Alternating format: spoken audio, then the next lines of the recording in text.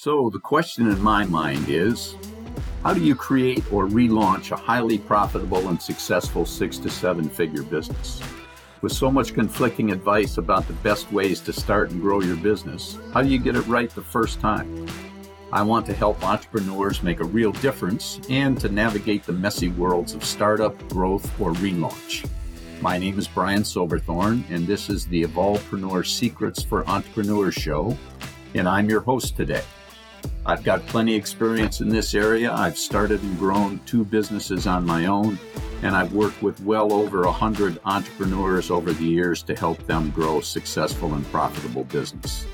So join me on my personal journey to find out as we improve our skills together and share ideas from real entrepreneurs who are fighting every day to build and grow their own businesses.